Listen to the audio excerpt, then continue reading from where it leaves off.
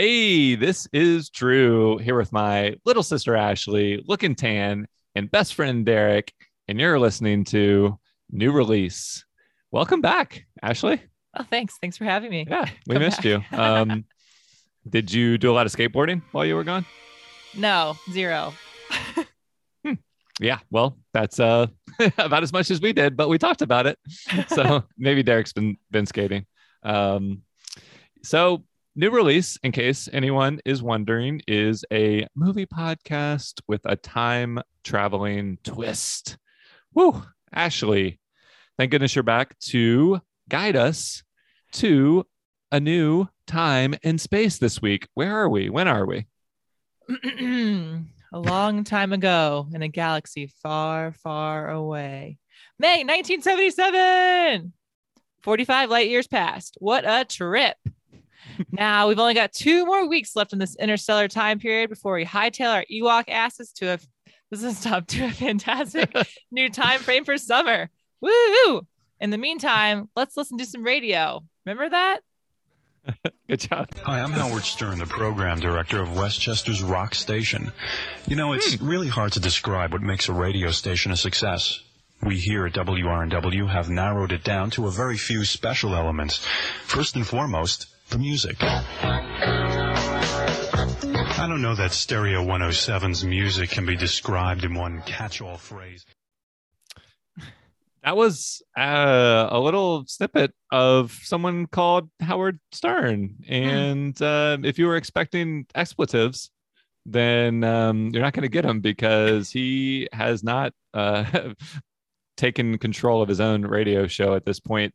That's him pandering for a corporate, like, or for, an actual job at a radio station, doing promos, doing work that he must have not been very thrilled about. But he would find his big break later. So anyway, Ashley, what is showing at the multiplex this week? Anything? Well, there's a couple of things. Okay. There's a horror film that sounds right up Stephen King's alley. It tells the story of an unmanned, self-driving, mysterious car that goes on a murderous rampage, terrorizing the residents of a small town. What's that called? Christine. No. I don't remember. That comes out in the 80s. It's called The Car. Oh, my bad. It's not the van movie either. No, we skipped the van and now we skipped the car. We still don't have a whip to get to the drive-in. So I guess we're gonna have to maybe get one for next week. There's a little teaser for you. Ooh. But this week, I've been hearing a little buzz about this sci-fi film. Anything? Does that ring any bells, Ashley? Well, as I flip through, like, there's maybe this like intergalactic war happening or something. The ad says an odyssey to the edge of your imagination and beyond, far beyond. It has like this guy in this dark mask, and then some people like with lightsabers potentially, which What's weird. a lightsaber? I don't know. That Something. sounds It weird. looks like a flashlight that has a light coming out of it. Okay, I don't know. Yeah. cool. It Um, looks so that's- weird. It looks really weird. So that's interesting. And there's like a kind of an attractive lady on the cover as well with her hair like in these buns. Why is she wearing honey buns? Yeah. I don't know. She said well, we'll get to that later. A little fact about that. But yeah, it looks kind of cool. I think Well, we if it should has check it out. If it has a good name, then I'm in. Star Wars. Okay. Star Wars. Yes. I have been getting into fantasy sci-fi, so this sounds pretty interesting. Yeah. Alright. I mean, it's worth a shot. May the force be forever in our favors. That's that's how it goes, right? I think I think that's right. Let's check out this Star Wars.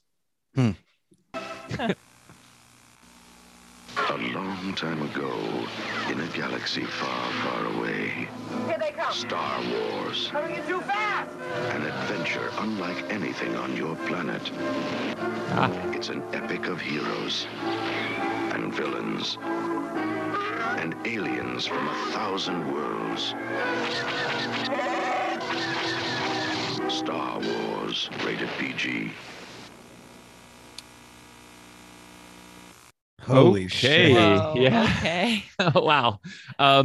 Quick disclaimer before we talk about this absolutely mind-blowing experience. look, we've been doing a lot of time travel. We still don't know, aside from the leg that grew out of Ashley's butt, what all the ramifications of that are. But memory loss is certainly a component of it. It's like certain things will seem familiar, but not completely familiar. And I got pangs of familiarity while watching this, maybe because it's a story old as time, or maybe because it's a story that goes into that will spawn a million similar stories. Who knows? But the story is new as old.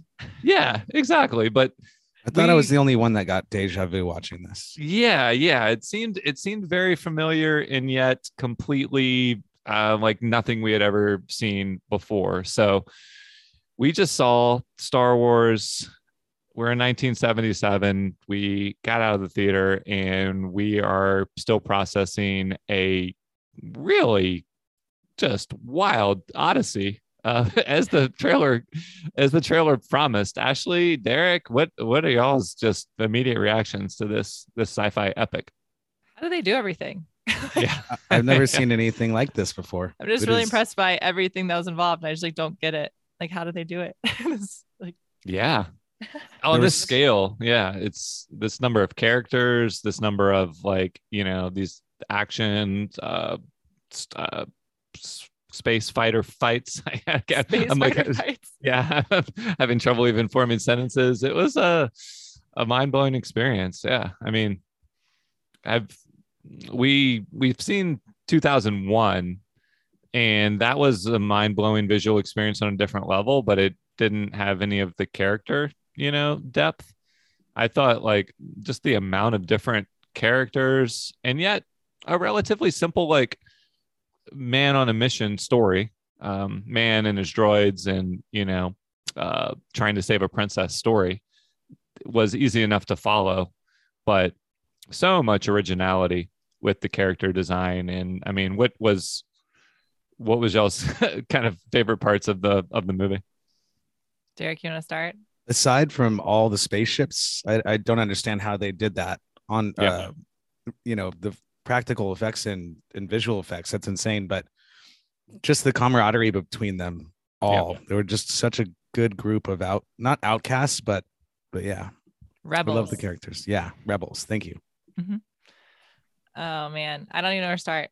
I liked all the creatures, obviously, mm-hmm. Which there are so many of them. And like Derek mentioned like the spaceships and stuff, but, like traveling to like the different planets and how like the planets looked, and like just the creativity that went into the whole movie. It's mind blowing. I don't know. Yeah, it feels like the tip of the iceberg, because you can't invent this much information and not have a larger vision. It's like on the level of a Lord of the Rings style epic, obviously set in space, but some kind of fantasy epic, a space opera, maybe a term that people use at some point to describe this.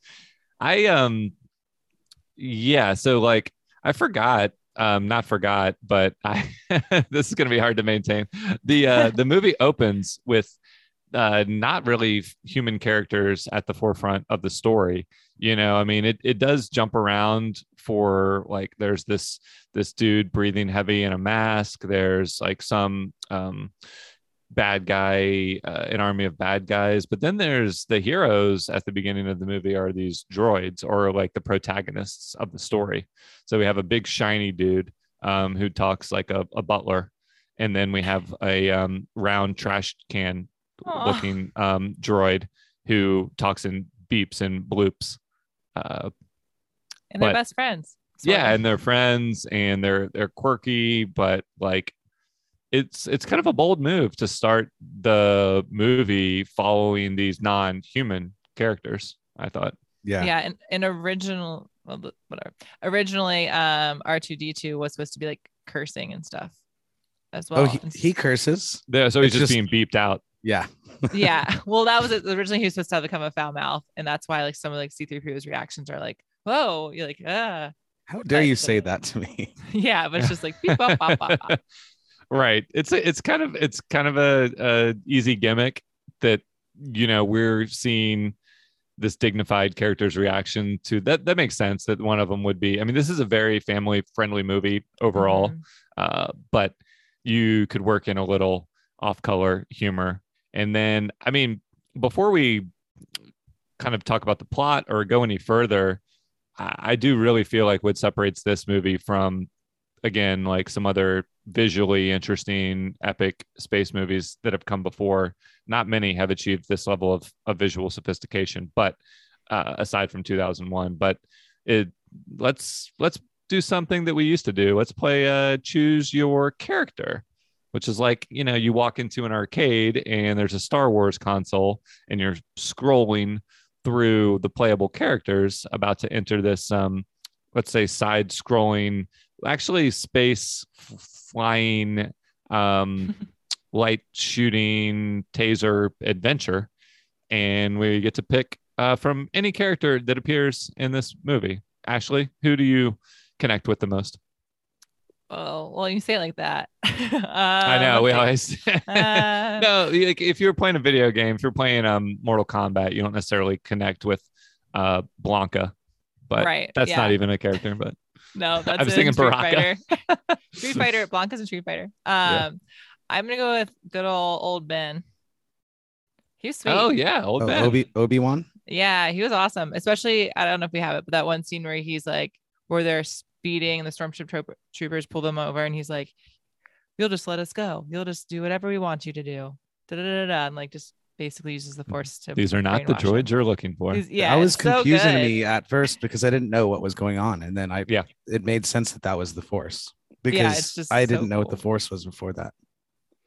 Right. Yeah, you never saw the Force in action, right? I mean, pardon us if you are familiar with this thing called the Force, but we're going to be speaking about very basic Star Wars terms, as if kind of like we just saw it for the first time. So, who wants to describe the Force? I'll describe the Force as we know it from this movie. Yeah. So it is. It's a force. It's some sort of spiritual energy that is in and all around us. Yeah. And it helps dictate. You can use the Force and the Force can use you. It's kind of a balance.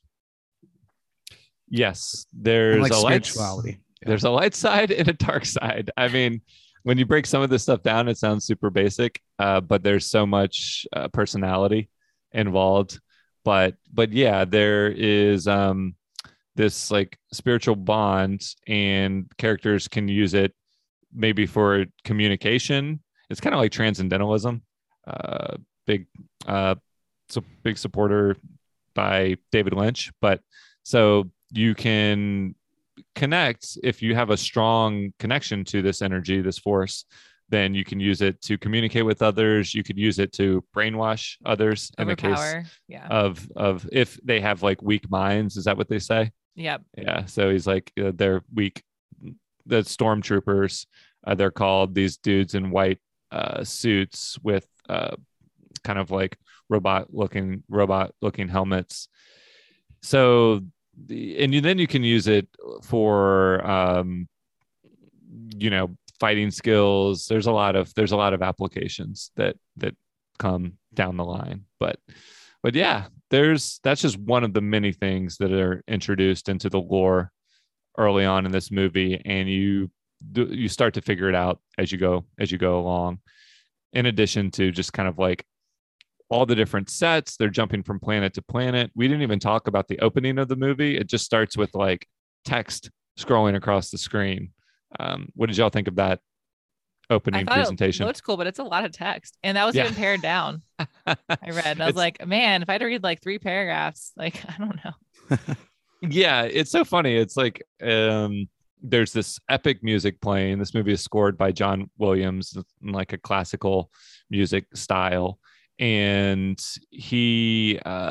and you're just reading text, like the prologue to a book, which there's a lot going on in this movie. It's pretty well explained throughout, but there's a couple moments. There's another moment with Ben and Luke and training where he's kind of just got to explain all these things to him. I think that's where he actually explains the Force. So you're Ben, even though Derek explained the Force. Derek, what's your character? He's just the Force. Yeah. So And they have to be in this movie. Yeah. Okay. I thought you were going to pick a green one. No. I'm picking. It was somebody that was only in the film for maybe 5 minutes. Okay. He's considered, so his name's Jack Tono Porkins, and he's that redhead overweight X-Wing pilot. He was only in there for like a split second. He didn't have any lines except for checking in when everybody was asked to, make sure that their X-Wing was ready for battle. But he seemed like such a nice person, and then he died like 5 minutes later. Yeah, I know. I remember who you're talking about. Yeah, so the movie will jump around a bunch, but the movie ends with the characters engaging in this space fight, and the good guys are flying X-wing fighters, and a lot of them, unfortunately, don't make it to the end of the mission. But it took a bunch of balls. Yeah, and everyone's very supportive. So let's man, there's so many characters to hit on. It's really difficult to I mean, like, a lot of it's coming back to me as we talk about it. It's jogging my memory. I have a feeling that we don't need to explain who Luke Skywalker is, and Princess Leia, and Chewbacca, and Han Solo. I'm gonna pick my character, the much maligned, much underappreciated Jabba the Hutt. Just because I want to talk about his scene with Han Solo.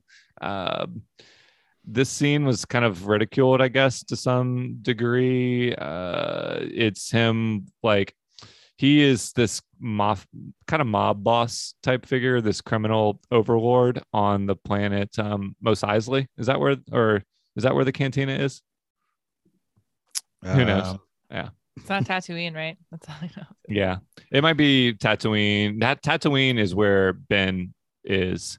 So, I mean, a lot to keep up with. We've seen this movie once, just coming out of the theater. Cut us some slack. But Jabba the Hutt is this criminal overlord, and he is trying to collect his money from Han Solo, this space cowboy with a furry sidekick. And I just thought that was a really fun, like, chummy interaction between them. I liked Jabba's personality, and I thought he handled the situation well. He could have, he negotiated a higher payout from Han. What real advantage is there for him to kill him? Clearly, they have kind of a mutual respect or camaraderie. So, how did y'all think the effects of some of the creatures there's just so many different categories of special effects in this movie, but once you get dropped into this jazzy cantina bar, now we're introduced to like dozens of new species over the course of 10 minutes. What did y'all think of all the variety and effects for the creatures in the cantina? They all looked real. They are very cool. Yeah. I was going to ask you if you could describe what Jabba the Hutt looked like. Oh, yeah. He's a big fat slug worm that kind of like that does walks. Yeah. He slugs around. Yeah. He like has good posture for a slug. His head is upright and his body kind of drags behind him, but he's able to maintain, like eye level contact with humans because he can lift his torso up. So, yeah. Got a strong torso. He's known for his girth. Yeah, he's a big boy. Yeah. But yeah, the guy, the creatures in the bar were incredible. And because every time they would just show them for like a second or two, and you're like, I kind of want to like study them. And they just like went from creature to creature to creature really fast. Yeah, which was like all the more impressive because they obviously spent a lot of time crafting that scene, and yet they just kind of breeze through it. It's they could have spent half the movie there and nobody would have complained, but it's just like a quick detour on the course of a much larger mission. So they could have made like a Cheers out of all the characters in that bar. Yeah.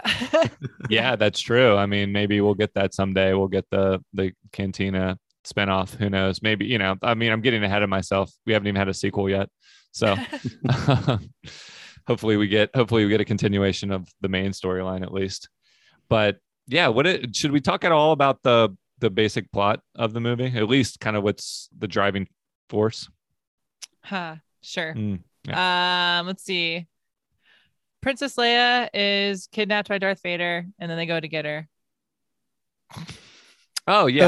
So the rebels yeah. steal the plans to a planet destroying device, and Leia is the only one that has them until she transfers the plans to R2D2, whose goal is then to find Obi-Wan Kenobi, who will know what to do, and then share those plans with the rebels on, I forget which planet, so they can figure out how to destroy it.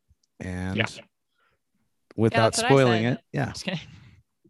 Nice. Yeah, it's kind of crazy because R2D2, the droid, seems to, it's one thing they do a good job of in this movie is humanizing these non-human characters. Like R2D2 doesn't even speak English, doesn't speak a language that we can understand, and he just scoots around on his robot, like sort of like little miniature tank legs.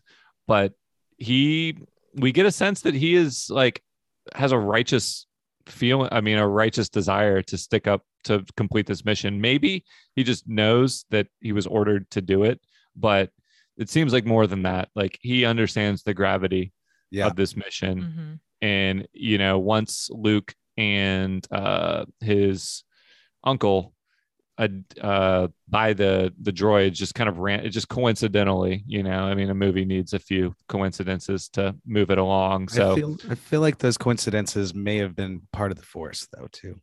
That's totally possible, and but yeah, go ahead, keep going. Yeah, so they just randomly they just coincidentally end up with C-3PO and R2D2, and R2D2 sneaks off to complete his mission, which is to find Obi-Wan, and Luke has to go after him, and that's how they get attacked by some sand creatures, sand people, yeah. And then that's how Obi-Wan and Luke meet. He saves Luke. Luke's pretty helpless and reckless in that early stages of the movie, probably all throughout. And they're united. There's a little bit of so maybe we should talk about Luke's confusing family lineage, because it plays a part in this movie for sure, and seems like it might play a part in future storylines potentially. Anybody want to tackle the family tree of the Star Wars universe? Derek, you got it. So Luke lives with his aunt and uncle. Yeah. And his dad was killed by Darth Vader. Yep. His dad was a Jedi who was killed by Darth Vader. And the only other relative that he has on, I forget which planet it's on. Is it Tatooine where they're at? Yeah. Yeah, I think so. Okay, because that's where the bar is at. Okay. And then the only other relative that he has is Ben Kenobi. So he knows Obi-Wan, but he doesn't know that Obi-Wan used to be a Jedi and still is. I'm sensing a disturbance in the Force, and something is coming to me. This line, I don't know if it's going to make any sense, but it goes something like, "Luke, I am your father." How do you explain that? It sounds like Darth Vader's voice, but you just said Darth Vader killed Luke's father. Yep. So Darth Vader is no longer. Well, maybe. So maybe metaphorically killed him. Yeah. That's sorry. I just felt like that disruption needed to be addressed, because, I don't want anybody freaking out if they're having the same recollection of maybe a big reveal to come. So yeah, Luke's father is presumably dead for now, and Obi-Wan is going to take him under his wing and teach him his wing, and and teach him some ways of the Force. So off they go to. That's when they hook up with Han Solo. Han Solo and Chewbacca. They need. He's like the best pilot that Obi-Wan knows. So they go there to negotiate a deal with him to take them to Alderaan. Yeah, Nice. to meet up with Leia's parents. No, to meet up with Leia. They think that Right. Leia's there. They don't know she's kidnapped. Right. They're trying to deliver the plans back to her. Yeah. I'm not sure actually. Well, Oh, yeah, they're because trying to that's get where the the- plans Is that where to the the Alliance. yeah to the Yeah. rebels? Yeah. Yeah. Meanwhile, this star destroying ship, what's called a Death Star, is it's a big round ball of nuclear power and death, is about to demonstrate its power and blow up the very planet that they're going to. Right. Yep. So Completely destroys it very easily. yeah. So that's Leia's home planet. yeah. Actually, Yeah. we have a clip from that.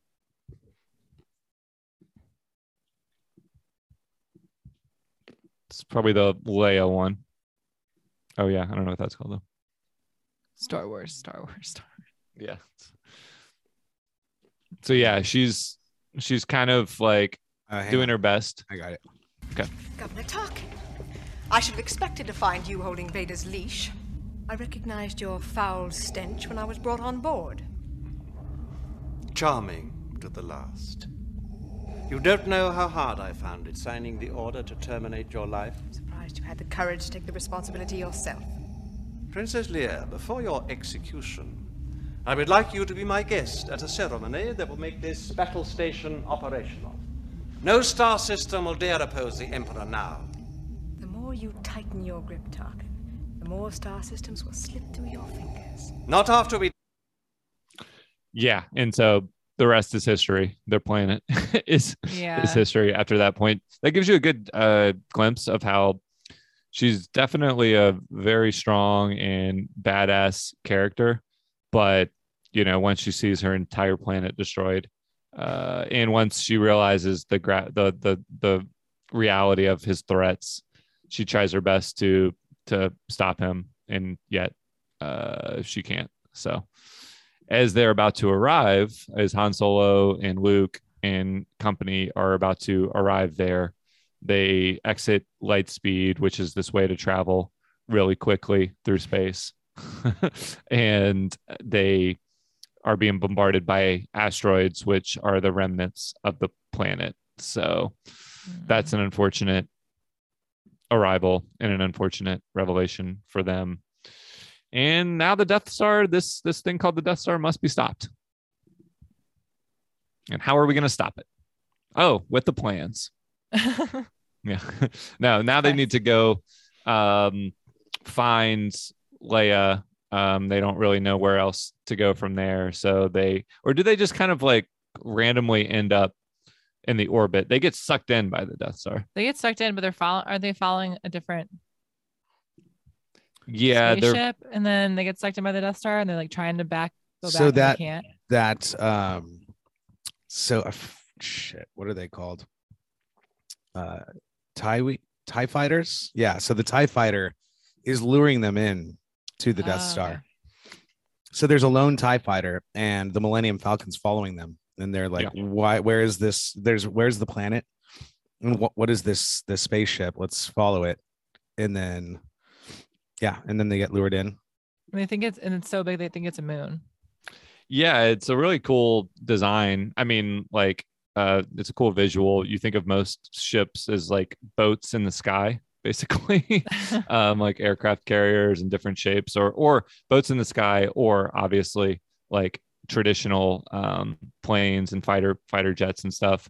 This isn't a blown up version of that. It looks more like a planet, and so yeah, they get sucked in. They have to they quickly come up with a pretty good plan to they take down some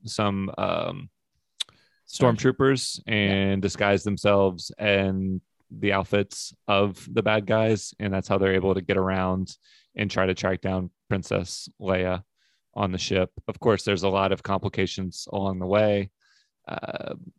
Obi-Wan kind of goes off and is doing his own thing. He seems to be doing something to the ship, disabling something, right? Oh, he's disabling the thing that pulled them in.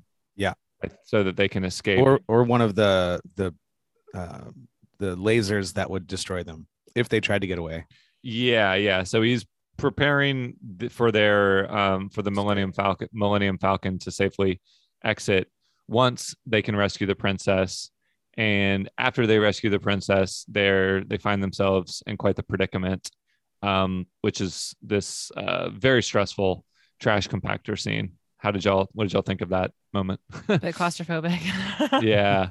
It was good though. I mean, it's really well done. I just like scenes like that when everything's like closing in on you. You're like, oh shit, they're not gonna make it. And you're like, well, they're gonna make it. But and then C-3PO is the only one that is in the control center with R2-D2 who can lock or kind of connect into the system and stop the trash compactor from smashing him. Yeah, and then at the same time, stormtroopers find them, find the droids, and the droids have to kind of outsmart the stormtroopers. And then anyway, at the last second, Luke gets a hold of C-3PO, and then C-3PO has R2-D2 shut down all the trash compactors. Yeah, it's another example of like how the droids are kind of the true heroes of the movie, and they show a level of initiative and interest seems to go above and beyond just like doing what they're told. They have to like you said, they have to outsmart human characters to achieve this mission. They can't just like do things in the most formulaic robotic way. They have to like understand how a human would think and manipulate them. So that makes them very appealing characters. And when at times, let's just address the Luke Skywalker character of it all. How did y'all feel about this kind of like whiny burgeoning baby hero? Yeah, / whiny baby. Yeah. I mean, he is young. He is just leaving. He's trying to like go off to college, basically. And his uncle keeps delaying that because maybe he fears what might happen to his dad might happen to him. But I feel like that's pretty well alluded to. Although his uncle kind of comes off as just like an overbearing dick before he gets incinerated. So nobody deserves that, but he wasn't a very likable character. And so, yeah. Are you saying you didn't like the Luke Skywalker, Mark Hamill character? No. I mean, he was just pretty whiny, but then once his family died, then he's like starting to become a man, I assume. Yeah. But no, he was just like such a little baby the whole time. Yeah. It's hard for him to get out of the shadow of, the charisma and just unadulterated handsomeness. Yeah. That's a good word for it. Babosity of Harrison Ford as Han Solo, and Obi-Wan as the suave older man, and Mark Hamill is just in no man's land as this. I mean, Han's. Yeah. I thought you said. Yeah. Han Solo. Yeah, I thought you said Obi-Wan is the more attractive older man. He is.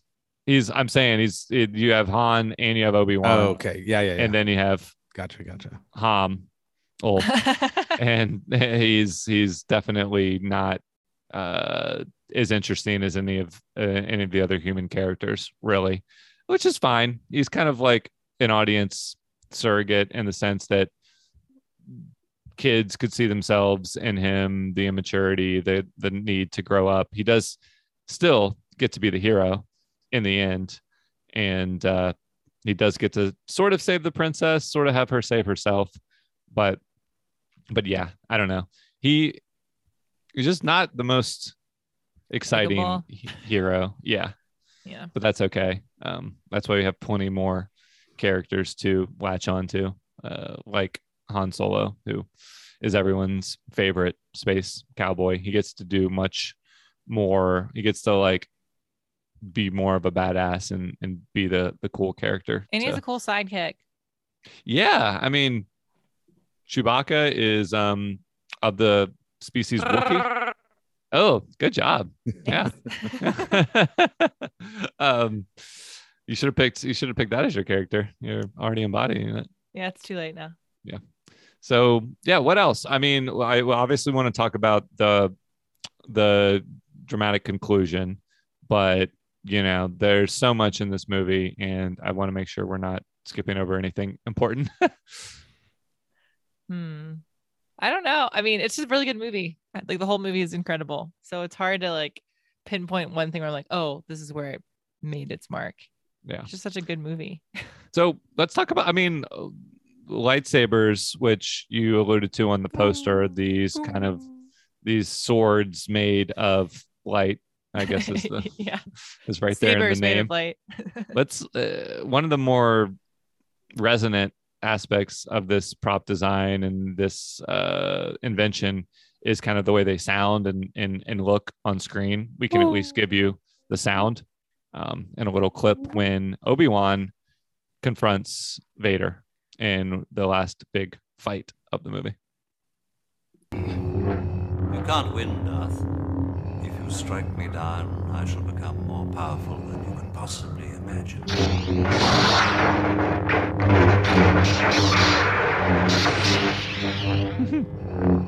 You should not have come back. Yeah. So there's some gunfight. Well, I shouldn't say some. There's a shitload of gun laser blasting in this movie.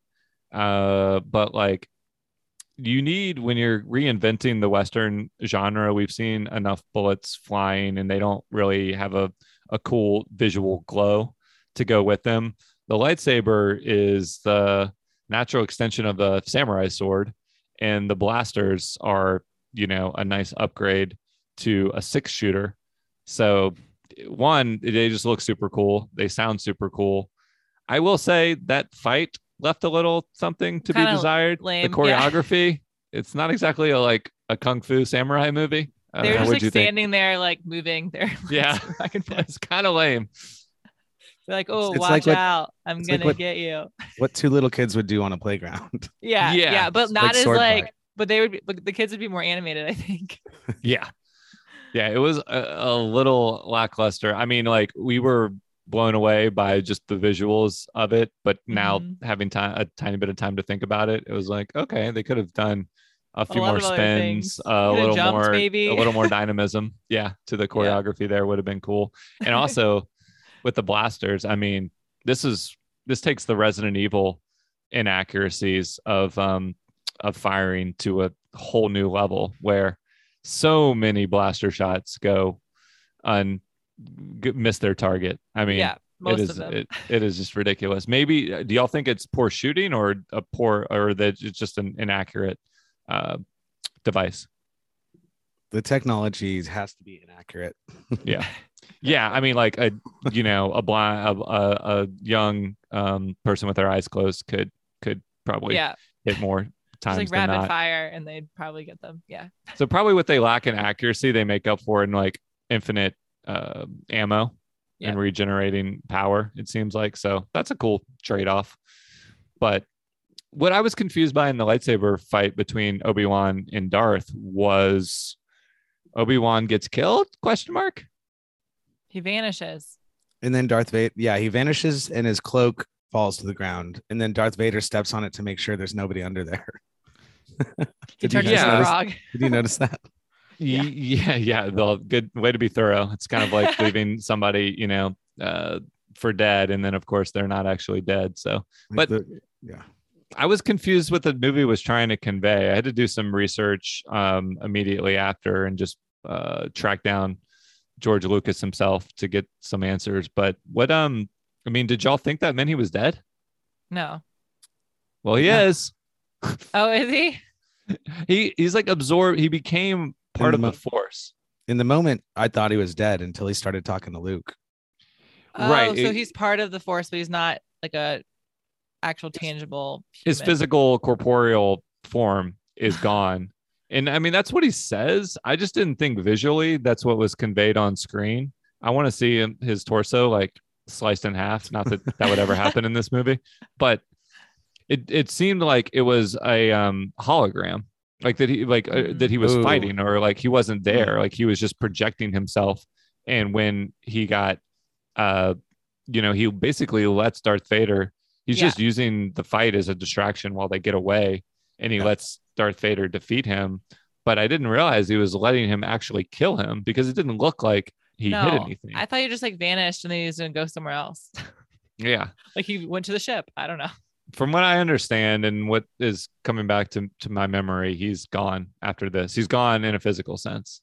Well, that character also hated the movie, so yeah. Well, he didn't really want to be part of it. So there you go. I'm very curious once we get to the next stage of our podcast, what the response to this is going to be, because it's so fresh right now. Okay, so that's the fight between them. Then they escape, and now it's time to take down the Death Star. Does anyone? And Derek's pilot, who fortunately doesn't make it, is part of the mission. Does anyone want to describe does anyone want to describe how the Death Star could be taken down? Derek? So after the rebels get the blueprints for the Death Star, they have a, what do you call it when all the folks get into a room and talk the military strategy? Game planning. So they're in a room talking about the military, or the strategic way to destroy the Death Star, and they find a weak point at the core of it. But the only way to get or destroy the core is to get close enough to shoot a couple of missiles from an X-wing or another ship into this small little shoot through into this small little hole, and the missiles will go down and hit the core, and then it will destroy the Death Star. It's like an exhaust hole, because presumably this thing that requires an immense amount of energy to blow up entire planets has to have some kind of venting into space.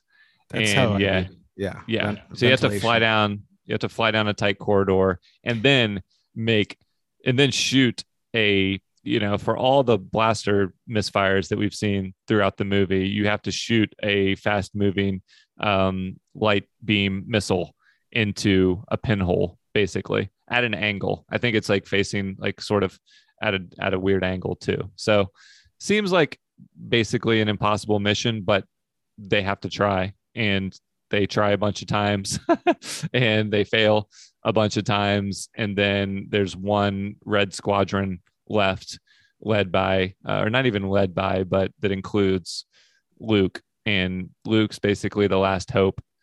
Vader is picking off other X-Wings one by one, because he's also a badass pilot. And so Luke gets into position.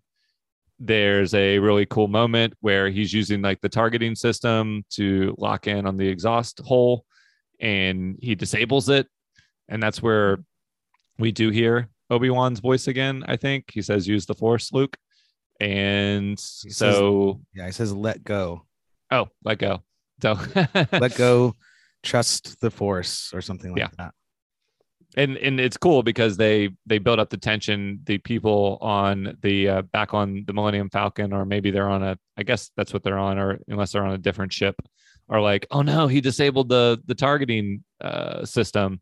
And they're even in communication with him, and he doesn't need it. He uses his mind and hits it perfectly, and kablooey. It explodes. And he gets out safely, and they get some awards, some sweet. I shouldn't kind of downplay it. How did y'all feel? Did y'all feel pretty emotional about the final ceremony at the end? I did. I mean, it was definitely lackluster, but it was great for this group of folks to save tons of planets in the galaxy. What about Chewbacca? So he was there, but they couldn't find a medal to fit around his neck, or they give Han Solo and Luke medals of honor or whatever, and Chewbacca's on stage, but he doesn't. He's like standing behind them. And R2 doesn't get one. C3PO doesn't get one. That's pretty lame. Just saying. Yeah, They are it's just maybe a little droids. prejudice. They are just droids that help save the world. It's fine. Yeah. I mean, it is true. Like they R2D2 definitely the true hero of the movie. C3PO, some clutch saves, and all Luke did was, pew pew into an exhaust hole. So, But he computed so well. Yeah, he did. No, it was an epic final sequence. I mean, the pace of this movie is really fast and propulsive. Like there's a few digressions at the beginning when they're setting all this up, but for so much new ground to cover, so many characters to introduce, so many different settings to visit, for you to be able to follow the story as well as you can, and for it not to really lose steam the whole way, is an incredible feat. So I just hope we get more. I think we might. Same. Maybe. Yeah. Well, wow. That was a exhausting in a good way experience. And the only thing left to do would be to sum it all up in the form of a poem. Okay. Ashley? I'll sum it up. All right. Okay. So George Lucas thought this movie was going to be a big flop, but it turned out to be quite a bop, crushing box office records with never-ending merchandising opportunities. Of course, I'm talking about the great Star Wars movies. More specifically, A New Hope, with a name added later, where you have Luke, Han Solo, Leia, Chewbacca, robots, and Darth Vader. Princess Leia is taken hostage on Darth Vader's ship and has hidden a holographic message in R2-D2. How hip. Luke learns about the Force and meets up with Obi-Wan. They hire Han Solo with his Millennium Falcon to join them in their mission. There are sweet lightsabers, stormtroopers, and a fatty warm slug. Amen. That's me. That's you. Darth Vader battles Obi-Wan, aka Uncle Ben or Old Ben, and Obi vanishes and I guess dies into thin air. Okay. I think I would clear that up. Yeah, I was like, I don't know. Luke thinks he has to save him, but it's more important to get the princess out of Vader's lair. So they escape and everything is temporarily right in the end until Daddy Vader strikes back. And this time he's coming for both children. Oh, and they fuck up the Death Star. Huzzah! Now into another land so far. Man, spoilers abound in the back of your mind somehow. Yeah. Great job. Yeah, that was all the Star Wars synopsizing anyone will ever need. Yeah. So you don't even need to see the movie. If that poem existed in 1977, you would have been a huge hit. So that's the only addendum I have after your poem, which usually sparks a few ideas in me, is, that was the first mention of George Lucas's name. Yeah. Good job by us to not credit the mastermind behind this. I think we'll talk a little bit more after our next segment about kind of the emotional turmoil that this and the emotional weight that this production put on him. And if for people in the present day, 45 years from now, I'm sure it's easy to forget that there was no guarantee that this was going to be anything. Quite the opposite. So a very tumultuous production that resulted in a what I'm going to just go ahead and call a monumental, one of the most important film achievements of all time. I'm going to go out on a limb. It's it's a little early to call that an hour after seeing the movie, but I think it's safe to say. So, all right, that's the first half of our discussion of Star Wars, and by half I mean like 3/4. For now, we are going to move into our favorite segment, Rank the Blank, with a special sponsor this week. Not really a sponsor, and not really this week, but we are fake sponsored by Ashley's Growl. Ashley's Hungry, a new toy line. That's probably all I need to say. Let's hear about this. Watch out! And he's got a lightsaber.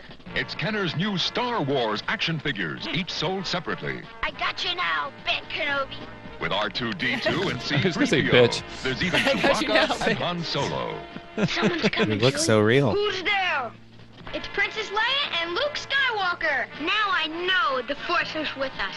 Darth Vader, R2-D2, C-3PO, and other Kenner Star Wars action figures, each sold separately. Maybe we should pick some of those up. They might be worth something someday. Yeah, If this movie's maybe. Yeah. Good call, Good idea. Derek. That's actually a really good call. We should be collecting all sorts of memorabilia. So Rank the Blank is where we pick a topic inspired by the week's movie and rank our personal favorites. This week's topic is as big as the movie itself.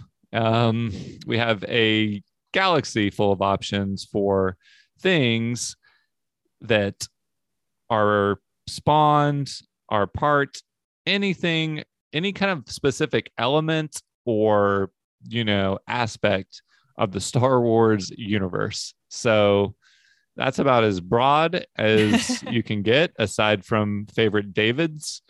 And the sky and beyond is the limit. Ashley, you want to elaborate a little bit more on what kind of things we're going to be picking from? Sure. So you can pick from the characters, this billion settings, there's costumes, props, the music, that open text crawl, there's toys, the merchandise that was touched on, video games. There's just so many things to pick from. Yeah. And what are people on our Instagram saying? And what is our Instagram? Our Instagram is New Release Podcast, and they're saying the Millennium Falcon, which is pretty cool. Yep. ATATSs, which I had to look up because I didn't know what that was. And that's the all-terrain armored transports, which are Those really are the sweet. giant, long-legged. They're very cool. Battleships. And those like little tiny robots that clean the floor in the Imperial ships, like the little. Just to name a few things.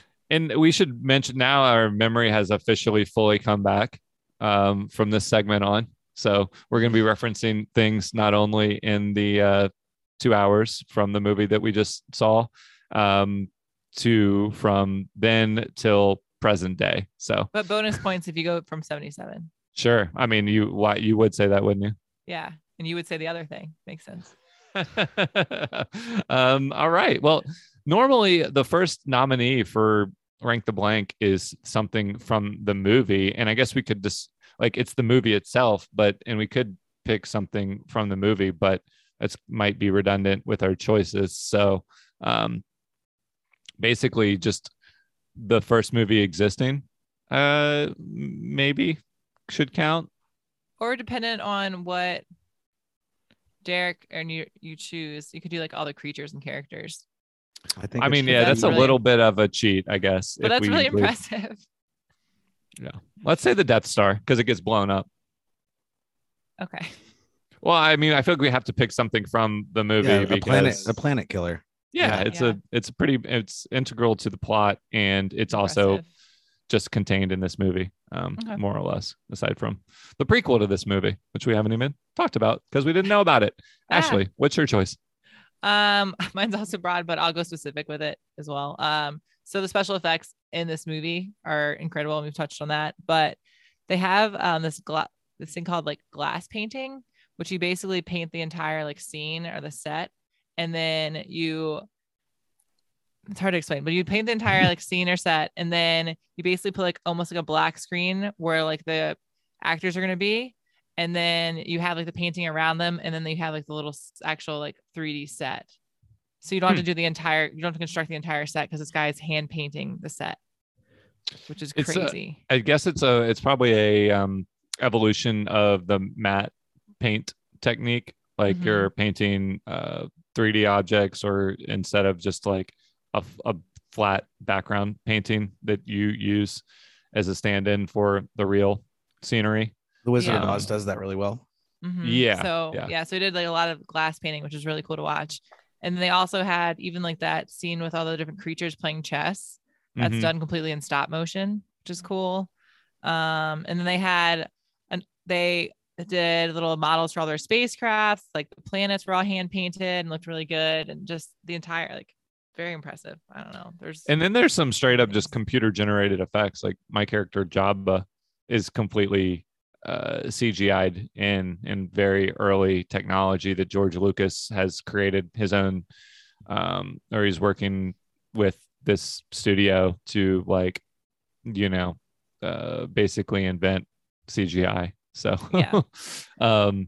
and to mixed results, you can imagine that 45 years of advancement has gotten us a long way, but it's pretty incredible. Even the computer generated parts look, And Java looked really good. Like, yeah. couldn't, Well, yeah, there is, we obviously saw it in a theater in 77 on film, but if say you're watching it on Disney Plus and the 2019 version, they've edited some of the computer effects. They've, of course, controversially changed the scene with Han and Greedo, I think is his name, which I found some of these edits. And do they edit? I meant to look this up. Lucas didn't know when they were making this movie that Luke and Leia were going to be brother and sister, correct? No. Okay, I was like, I don't. Yeah, so there was like this movie sort of sets up a love triangle between Han, Luke, and Leia, and she like sort of kisses him in this movie, but I feel like they cut a little bit of it, so you don't really see it. But then she's like, "That's for good luck." That part felt really awkward. And then, of course, Lucas couldn't help himself from wanting Han Solo to be like a more pure hero. So he has the other character shoot in the cantina. And it's just confusing the way it's edited now. It like looks like he misses, I couldn't even tell what was happening. But it's supposed to be originally that Han Solo just is like carrying on a conversation while he prepares to pull his gun out under the table and shoot this bounty hunter that's going to kill him, which I don't think is that controversial. So nobody in the bar cares. Yeah, nobody cares, and he's not a good guy. Obviously, they're both not perfect people. So, and just in case anybody is still listening to this, Jabba the Hutt was not actually in the original. That was we watched. Well, now he's not. He is. A human actor was originally on set to play Jabba the Hutt in Star Wars: A New Hope, but neither the actor nor the scene made the final cut in 1977. Although briefly mentioned by Greedo and Han Solo in Star Wars, and again by Han in Empire Strikes Back, Jabba was first seen in 1983 in Return of the Jedi. So that conversation that they had never happened in the original. Dang. I must have just invented it. Yeah, I guess I have to take back my character. So sorry, I do know a little bit about Star Wars. I mean, I did have to Google. That's good. I read all that, and I thought that they said that he was CGI'd in at the time, but he was CGI'd in later when they added that scene back in. When they did the upgrade to the graphics and everything. Yeah. You can absolutely tell. There are a lot of scenes in the film that weren't originally in there. Well, right. Yeah, I think the runtime is like a good 20 minutes longer as well. But yeah, I just totally misread with that same research. So cool. My choice is the score for one of the latest Star Wars spinoffs, of which now there's been quite a few, catching back up 45 years. The score for The Mandalorian. So this follows the characters that's like the group of bounty hunters that Boba Fett was a part of, but it follows a different Mandalorian and a more anonymous one to the universe. And I don't need to go into the details of the show. It's pretty good, but the score is incredible. So it kind of updates, takes some notes from the original classical score, but feels more like a fantasy epic. I just have, that's probably the thing that made me most excited and interested to continue watching this new show. So that's my choice. Derek, what's yours? Mine is the Nintendo 64 game called Star Wars Rogue Squadron, where you could fly an X-Wing and you would essentially do what they did in the movie that we watched. So you weren't ever a person, you were always a ship, and you could fly all the different ships. And I believe you could fly the Millennium Falcon too. It was really rad. Yeah, I played that. Yeah, I had that game, and that was quite thrilling to be able to. I mean, it's so funny. Like everyone's entry point to Star Wars or what they kind of have latched onto. You've had so many different opportunities to be immersed or be pulled in like the Millennium Falcon into the Death Star by the Star Wars universe at some point in your life. And so going back to the original was really cool, but I probably had more of an attachment to the video game than the movies growing up. So great choice. Ashley, where should we start? Oh, I mean, these are tough because they're all so different and the movies are really good. Then I have video games, you have music, which was incredible in this movie too, and it won a lot of awards. I don't know. What made it a thing, I think, is the story is amazing. The characters are great, but the special effects, I mean, were mind blowing at the time. So that's true. Yeah, if that was probably my favorite part of this whole experience was being able to go into it fresh and be blown away like I hadn't been in my, childhood, because I had already seen too many things that had been inspired and evolved from this time period. But not that it doesn't hold up. It certainly does. But seeing it with brain fog was a real mind altering experience. So yeah, I would second that. Special effects, then what? I would then say the music, because the music is absolutely stunning. The intro text, whatever they would call that. Yeah. Introduce. Well, nobody picked the music. I picked the score for Mandalorian. Oh, right. So the Mandalorian score is also amazing. The video game is absolutely glorious, but both of those I would say beat mine. Okay. And the Death Star. Death Star beats mine as well. Okay. Death Star is a good piece of merchandise. It's got some retail value. Yeah. So special effects, score.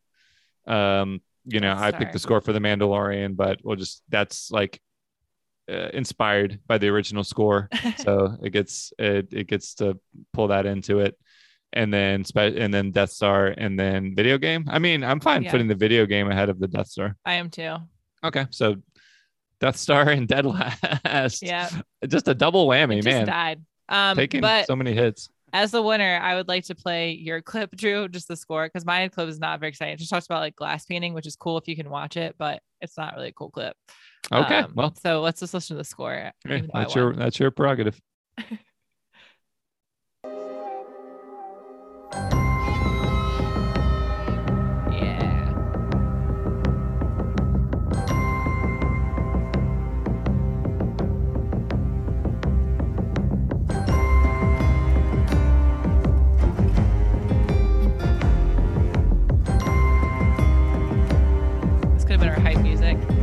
Or more songs from the Mandalorian. Nice. Yeah, whenever that comes on in the episode, like after sort of an opening sequence, and then they go into that, it's on. Honestly, I probably would have quit watching the show if it didn't have that through line to just. I mean, it's not nothing against the show. It's just like that makes it for me. So, all right. Well, that was fun. That was a all-encompassing rank the blank this week. Thank you to Kenner. Is that the toy company that's not our sponsor? I have no idea. Yeah. Just buy all the Star Wars toys. Why not? And let's get back to our feature presentation.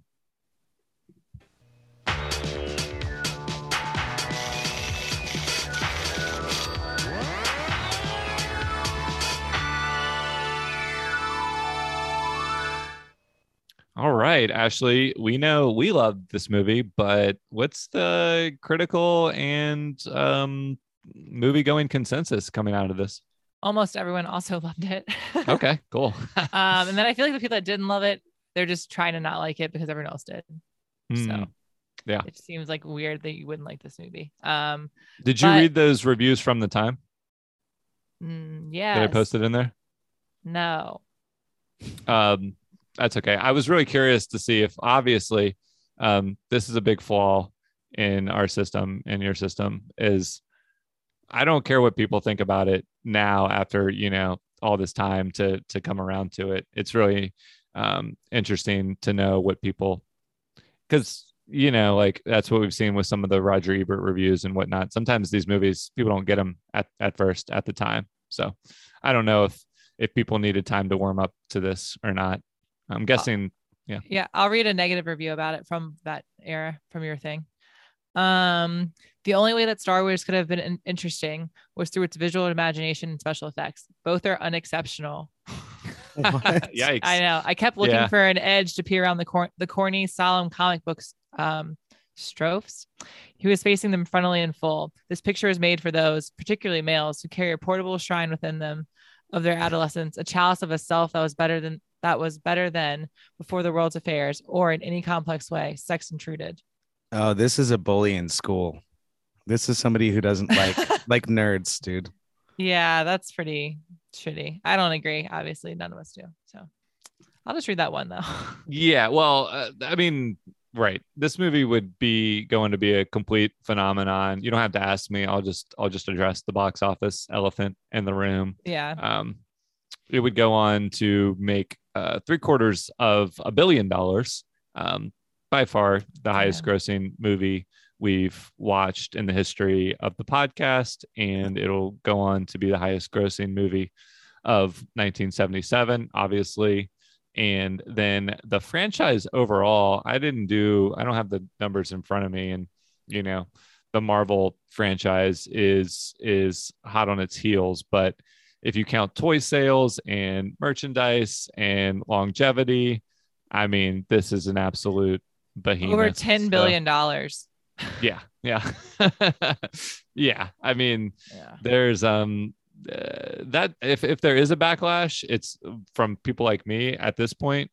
It's just because of the level of saturation. But that's what happens when something is around and popular for 45 years. Yeah. I mean, good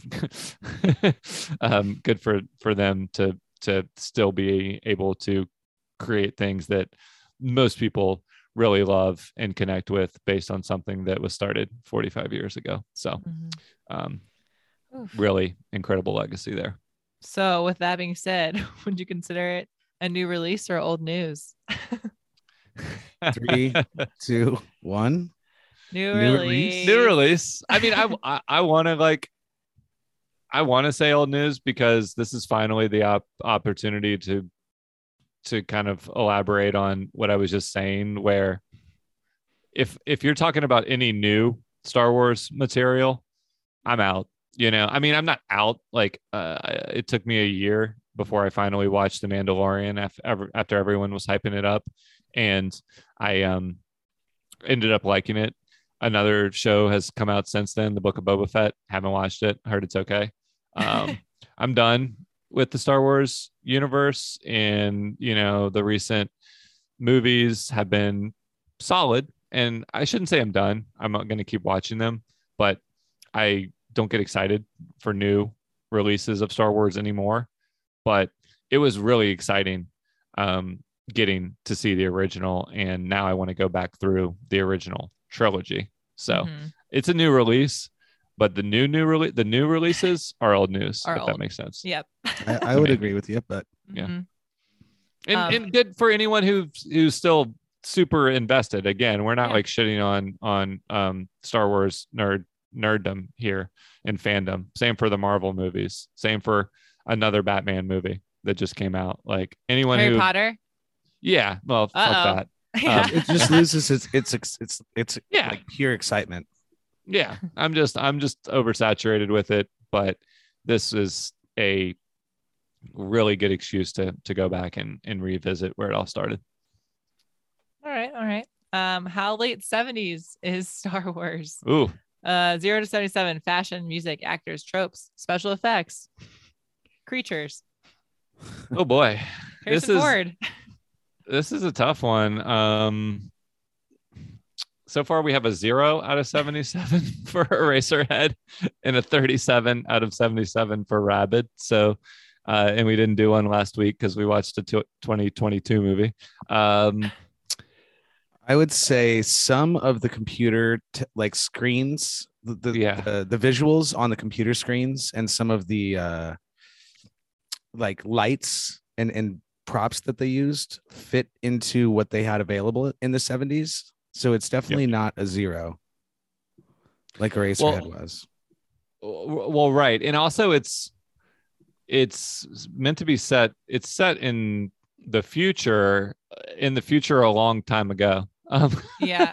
Presumably like an alternate future. Like we did have the early days of space travel starting to starting to happen, but nothing on this scale, of course. So it has to be set in an alternate future timeline, but also like then the story is looking back on that timeline. So it has this timeless quality to it, which always makes this difficult, but we have to give it a ton of credit for being an iconic movie from the 70s, jump-starting the sci-fi genre, or like leveling it up to a whole new degree. I mean, if we're looking at like Ninja Turtles as an iconic 1990 movie, this is an iconic late 70s movie because it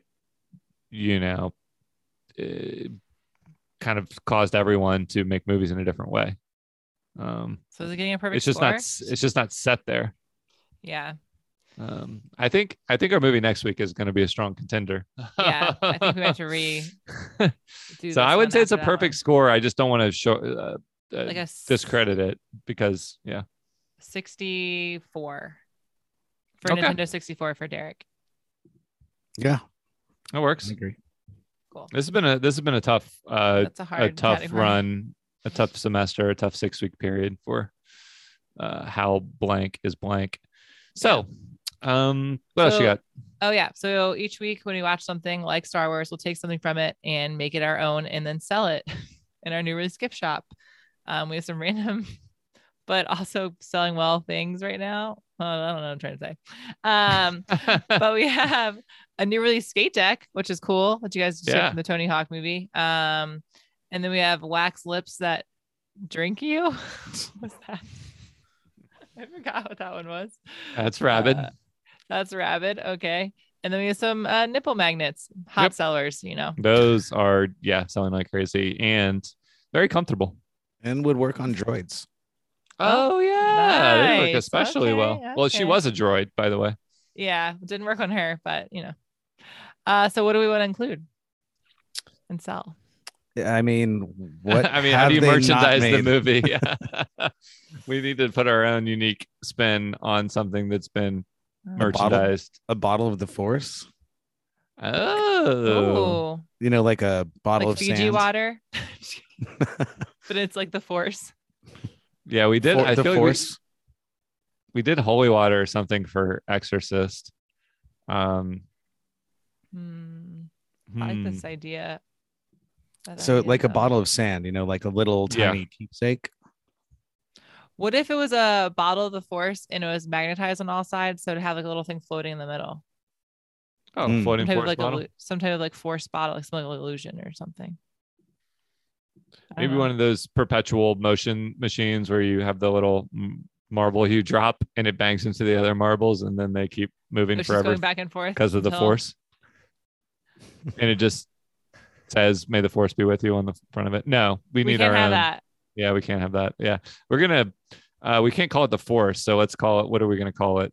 The Thrust. A bottle of Thrust. Okay, so new release lube. Here you go. You won't have to use the Force at all. It'll just Jesus Christ. Okay, yeah, I think that has to be it. Yep. Okay. All right. Good job, Ashley. You nailed it. Speaking of which, should I preview next week's movie? Yes.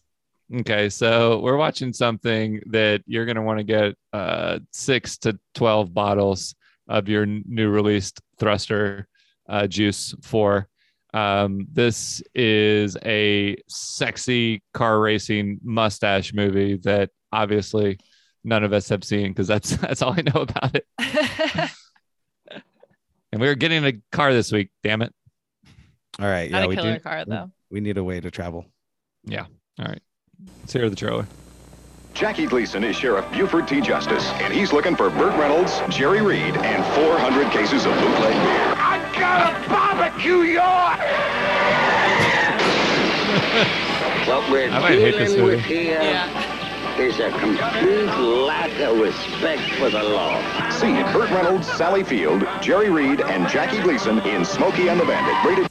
Starts Friday at your favorite theater. Rated. Check your local newspaper for the one nearest you. You better watch her. So they're Did going they to do get that? beer. Okay. Did they do that intentionally? Rated? And I then- don't know. I don't think, maybe. Yeah, I don't know why it was edited like that. Because they used that effect earlier in the trailer. It seemed like an accident there though. Yeah, so Smoking the Bandit next week. We will watch that. We'll get a new car and then we'll sell it the next week because we're going to be hightailing our ways out of here.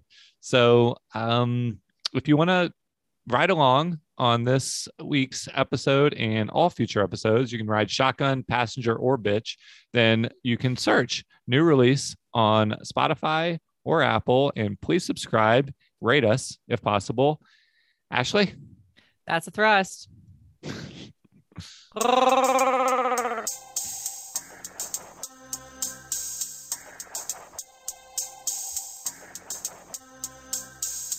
It's not the east or the west side. No, it's not.